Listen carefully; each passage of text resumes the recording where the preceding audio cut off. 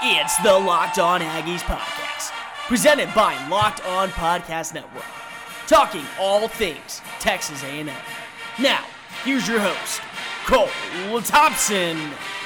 Howdy everybody, and welcome back into another episode of Locked On Aggies, presented by the Locked On Podcast Network. Cole Thompson here in the driver's seat, talking all things Texas A&M.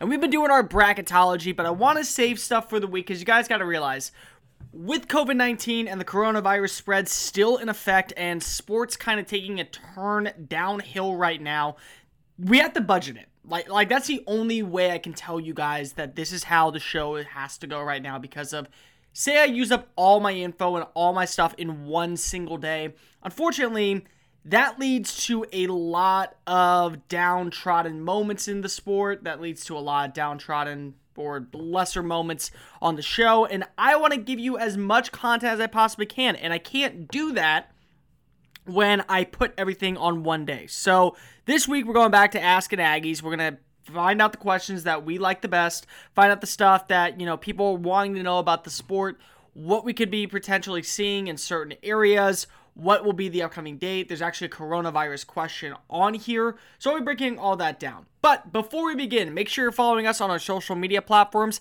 at Locked On Aggies. Locked On Aggies is your number one source for all things Texas A&M. You can check out all of our great stuff found at the Locked On Podcast Network. And second, you can follow me at Mr. Cole Thompson if you like me. If you don't, if you want to give me constructive criticism, what I do right, what I do wrong, it doesn't really matter. I just want your opinion. So simple. It's at Mr. Cole Thompson. I am a Mr. My name is Cole Thompson. That's it. Don't wear it out. At Mr. Cole Thompson and at Locked On Aggies. Before we begin with the Asking Aggies portion, there is a section I do want to talk about, and it is how people are dealing with the coronavirus. And one former A&M player actually took the time to talk to others via his platform to be able to kind of give an update of what's going on with him and what's going on around the league. And that would be Danuel House. House, who's now a member of the Houston Rockets, wrote a Player Tribune story earlier this week that he and the rest of his team were on a flight when the team started to receive word that the season had been suspended. This was a quote that he actually came out with. This hit, and it was serious. Our team started doing what the league told them in order to make sure everyone was good. I knew right away I wasn't going to get back to my family and loved one. That was the whole team's priority. The former Aggie guard added that he was shocked to hear the news, but undoubtedly knew that this was every decision made to be put on notice. In mornings I wake up like, damn, I got nothing to do today, House wrote.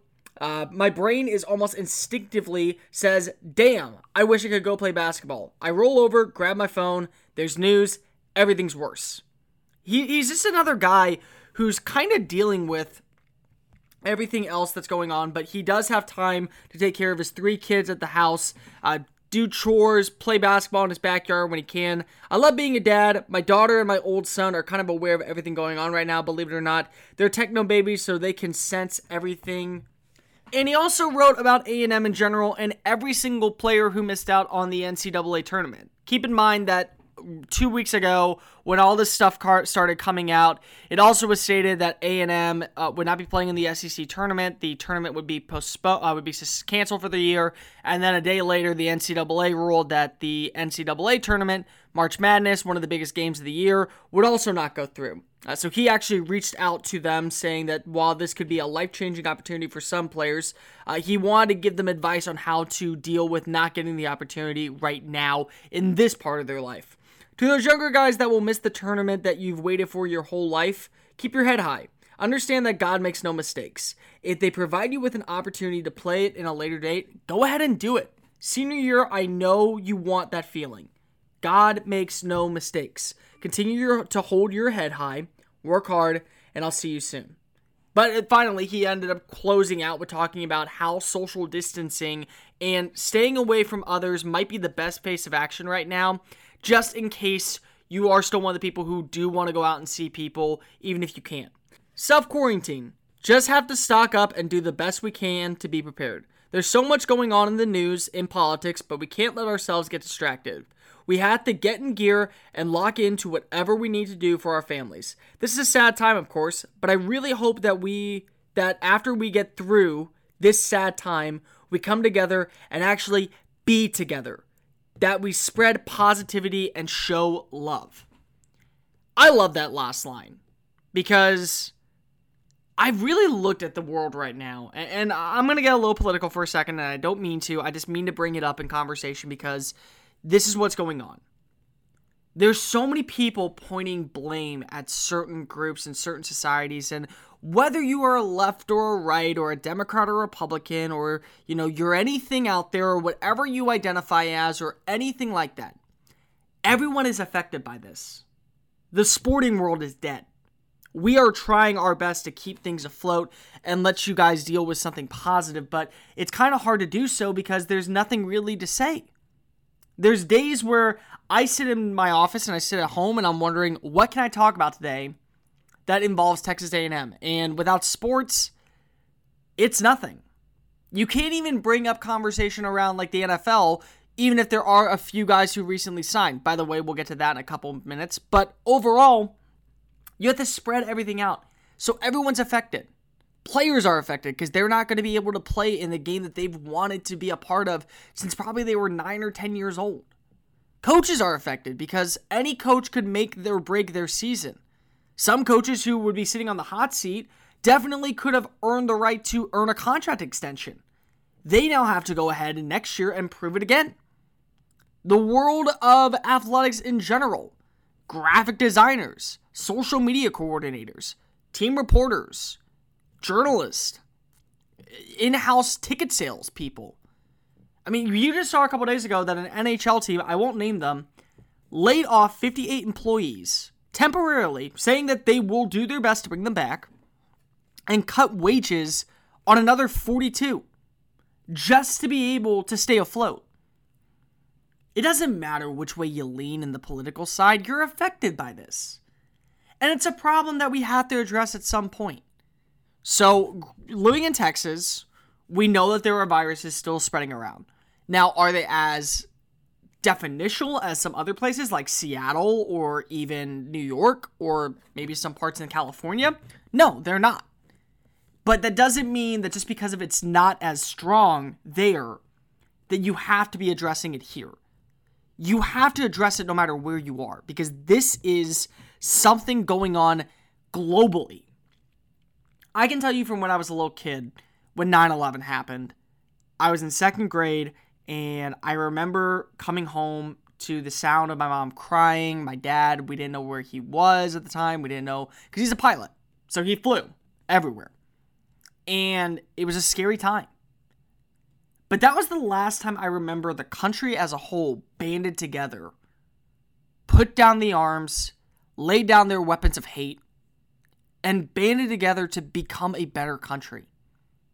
And the world stopped pointing fingers at the United States for just a little while in order for them to help us out when we were in a time of need. It's the same thing in 2020. We're still trying to be better. So my advice to you is don't look at a person based off if they're red or blue. Look at the person based off their content of character. And if they are a person who maybe needs some help, offer it. Don't sit on the sidelines when you have a chance to make a shot and make a person's life better. Even if it's just for a split second. One act of kindness creates a ripple effect that will allow you to be able to expand your horizons. And I think that that's the whole point of this. Stay strong, but remember, follow whatever you can. Because the sooner this ends, the sooner normalcy sets back in. And the sooner that we get a normal day, we get better content. And that's really the way I say it. We got Ask It Aggies coming up next. We also have a couple of players who recently signed deals from A&M's history. So we'll be breaking down those deals, what they mean, and your questions in just a quick moment. Locked On Aggies, presented by the Locked On Podcast Network. Cole Thompson here in the driver's seat talking all things Texas A&M. Guys, let me get your opinion on something. Do you like quality content by people who understand the sport, know what they're talking about, and want to provide great access for you, the local fan? If so, why not download LockedOnPodcast.com? We have over 24 college sports shows, plus a ton of NHL, NFL, NBA, MLB, and fantasy sports ready for your listening ears. So go ahead, don't waste any more time. If you like this show, I'm sure you have another favorite team out there. Go ahead and follow that team at LockedOnPodcast.com. Before we get to your questions, we have two former Aggies making their mark in the NFL, signing brand new deals. First up, Germain Ifedi. He played for the Seattle Seahawks after being drafted with the 31st overall pick back in the 2015 NFL draft, if I'm not mistaken. Yeah, that was the year that the Patriots didn't have a pick. So, he's now going to the Chicago Bears on a one-year deal. This could be a year where maybe he's trying to figure things out. Do I think he will start immediately? No. You have Charles Leno and Bobby Massey still in the ways. But Massey struggled a little bit in pass protection last year. Maybe if Ifedi has a strong training camp, strong summer, good preseason, maybe you start to see him as a more physical presence on the offensive line. Maybe he'll start earning some reps and pushing one of them out of the way, possibly. But he's going to start for sure on the year as a backup. Other one, Cedric Ogbuehi. He will sign a one-year deal with the Seattle Seahawks as more than likely Ifedi's replacement. But here's the thing with Ifedi. You know what you're going to get with him in Chicago. Ogbuehi is always going to be a risk. And he's been a risk since he was at Texas A&M. And that's not a shot at the guy. Because he was a fantastic tackle. He really was. But unfortunately, the problem was he tore his ACL in the Liberty Bowl to close out his college career, and that hurt him. No one really knew what was going to come of that. And, unfortunately for Cincinnati, you banked on a guy who you hoped was going to be your next franchise left tackle with the number 21 overall pick, and you got really nothing of him. Once his 4-year contract was up last year, he spent a year as the swing tackle for the Jacksonville Jaguars. Never started, but he saw action in 14 games. Now, the former All-American is on the reserve. He's on the move again. According to Brady Anderson of ESPN, he signed a one-year deal worth $2.3 million with $500,000 guaranteed. The salary is then $1.3 with another $500,000 if he is suited up for all 16 games. Now, the biggest thing is, with injuries like that, ACLs, you never know what you're going to get. And you've already seen Ogbuehi struggle. They tried him at left tackle. It did not work out. They moved him to right tackle. They moved Jake Fisher over to left tackle. It did not work out. They brought in Cordy Glenn, and maybe that was going to be the move that helped out. He still struggled. He was a reserve last year. Maybe now he's going to be that guy to kind of step up and be the pick. Hopefully. But we don't really know with that right now. You look at all the offensive tackles who have been successful from A&M in the last decade. Luke Jokel, number 2, he fizzled out in 5 years. Jake Matthews, he got a contract extension. He's still the left tackle for Atlanta. He's been serviceable. He's had 3, I think, really standout years, 2 average years. And then you look at Ogbuehi and Ifedi. They both at least have a shot to stay inside the playing system at some capacity, I think. All right, moving on. Ask an Aggies time. We have questions coming our way. This one comes from A&M Fan 123. They ask, who will hurt the most from missing pro day? That's a simple one because there's really only 5 draftable guys from A&M this year. In Courtney Davis, Justin Matabike, Braden Mann, and Kendrick Rogers. And they all went to Indianapolis. They all at least had a shot to show scouts what they have. Devanny Renfro doesn't. Renfro, he was a cover corner on the outside. He excelled against the run. Played, I think, in a total of 10 games this year. He was suspended for the first 2 due to personal conduct with Jimbo Fisher. He had some shining moments. He didn't make any interceptions, but he did have quality play and coverage. A lot of people said that the move for him would be going towards safety once he got to the next level. But you don't know what you have. You don't have 40 times. You don't have measurables. You don't have any statistic. You're not able to see him up close in one-on-one drills with his back pedal, with his opening, with his downfield attack. You don't understand what he's going to be, and that's what hurts him. You have no idea what you're getting. You're getting a blank slate with this guy.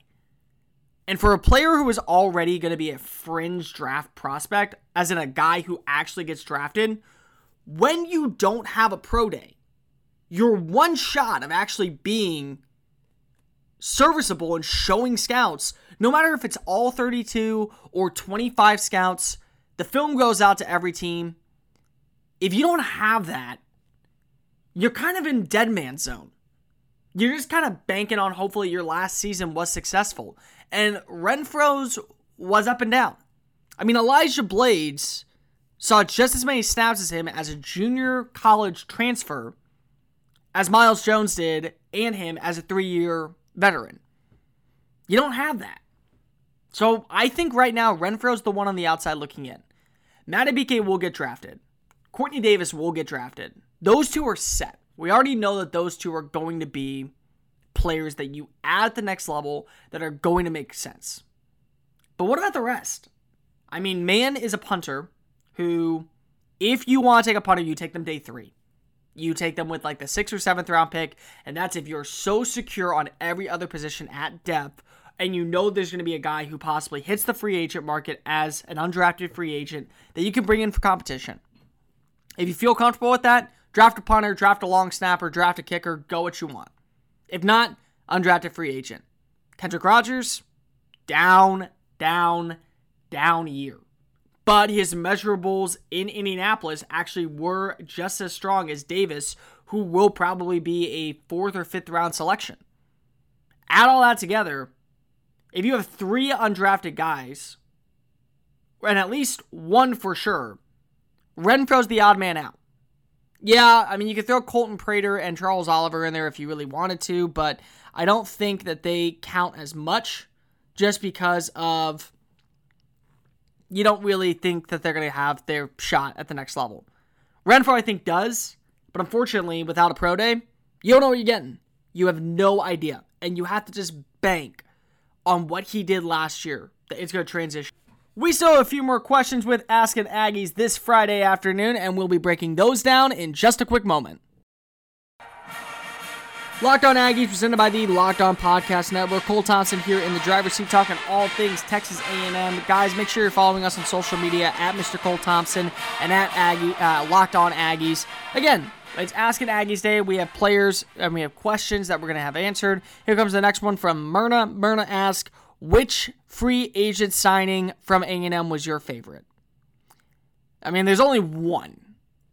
I think wherever Michael Bennett goes might be my favorite because if he goes to a contender, you know you're at least going to get a serviceable defensive lineman who in the past has shown his ability to make plays and at one point was one of the most physically dominating defensive linemen in the sport. So I think that would be my favorite, but right now it's Ryan Tannehill. And Tannehill is a risky one to say because yes, last year what he did, NFL Comeback Player of the Year, helps his team to go 7-3. Leads the offense with the help of Derrick Henry. I'm throwing that in there because I have to. Anyone who watched the games last year knows Derrick Henry played just as big as a part as Ryan Tannehill, especially in the playoffs. But the two of them led their team to the AFC Championship. They took down Tom Brady in Foxborough. They took down MVP Lamar Jackson in Baltimore. They kind of played smart ball for a while against Kansas City, and then eventually Patrick Mahomes just went Patrick Mahomes. It's a risky move because of, 1 year of fantastic football, 3 years of probably average football, maybe slightly above, and the rest either injured or nonchalant play. That's Ryan Tannehill going into his age 31 season. I like the move because if you're keeping the core together. Derrick Henry signed will be on the franchise tag. More than likely, they'll have a deal for him in place to keep him around for the long-term future. They freed up some cap space by releasing Jarrell Casey and Delaney Walker, or I guess trading Casey to the Denver Broncos for a 7th-round pick. All of that makes a ton of sense. It does. And it's something that I look at and just go, yep. If this is the same team coming back, which outside of Jack Conklin, which at pick 29, you probably can draft a tackle. I do think that there are tackles in the 1st and 2nd round that you can see as day 1 starters. You have the same offense pretty much back. But again, there's not a lot to go off of. You're banking on him being this great player that hopefully will continue the success he had last season going into the future. Do I think that this stops Tennessee from drafting a quarterback? Absolutely not. They don't have a serviceable one. Logan Woodside, I love Logan Woodside. He is a friend of mine. We worked together in San Antonio. He was the franchise quarterback for the San Antonio Commanders. But I don't think he's a starter. And I definitely do not think he's going to be a guy who is nothing more than a backup in the NFL. Serviceable for sure, but I don't know what capacity. You add all that together, I just sit here and go, okay, what can we do to make this work? You have to draft a quarterback just to back him up. If the deal plays in his favor and he does have the success, he's absolutely worth every single penny of that $118 million contract. I have no problem with that. But if not, is Tennessee setting themselves back in a year where the AFC is in shambles? Yeah, you do have a good, solid quarterback in Tannehill when healthy and when on point. But Jacksonville's depleting. They have Yannick Ngakoue, who's probably getting traded for a first or second round pick or something along the lines of that. They have Gardner Minshew, DJ Chark, Leonard Fournette, and Myles Jack. And that's about their talent. That's about it. Houston? They just traded away an all-pro wide receiver for chump change. That's the only way to put it. That's the only way to put DeAndre Hopkins for David Johnson and a second-round pick into clarification. That's it. Like, if you don't have that, you have nothing. And then you also have Indianapolis, who you have no idea what you're getting with Phillip Rivers. You really don't. 2 years ago, he was an MVP caliber quarterback, and right now, he's not. He had one of his worst statistical seasons last year and still got a 1-year, $25 million deal to go to Indianapolis. Tennessee needs to hope that Tannehill will bank, because if he doesn't and he busts, they're going to be down in the trot, and it's pretty much going to be which 7-9, 8-8 team represents the AFC South. And you don't want that with the defense that you have in Tennessee and the offensive pieces that could be special for the team. You don't want that. You never want that. Final question comes from Tim Light. Tim asks, which freshman are you most excited to see whenever football returns to normal order? That's simple. Demon Demas.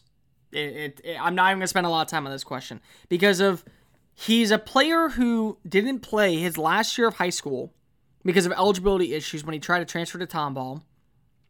But he still was a guy who made a name for himself in the Polynesian Bowl. He still was a guy who had good stock, had good numbers before then. And there's an opening at the flanker position. Kendrick Rogers is gone, and you need that big frame receiver to take over for A&M. That's for me. Demon Demas. He will start in some capacity during his freshman year. I don't know if he'll play all 14 games, but you don't sit, as my brother says, as my dad says, as everyone says, you don't sit a Ferrari in the garage to collect dust. This is a game-changing wide receiver who had a 5-star even after he didn't play an entire season due to eligibility issues. He still earned a 5-star rating from 24/7 Sports, from Scout.com, from ESPN. He was the number 2 receiver in the nation on some boards. I think he was the number 8 overall receiver consensusly. You don't sit him when you have a need a wide receiver. And yeah, Cameron Buckley, some other smaller names who didn't have the bigger role last year. I get it. But you're returning Jamon Osborne. You have to find him a complementary weapon or else you're going to get eaten alive.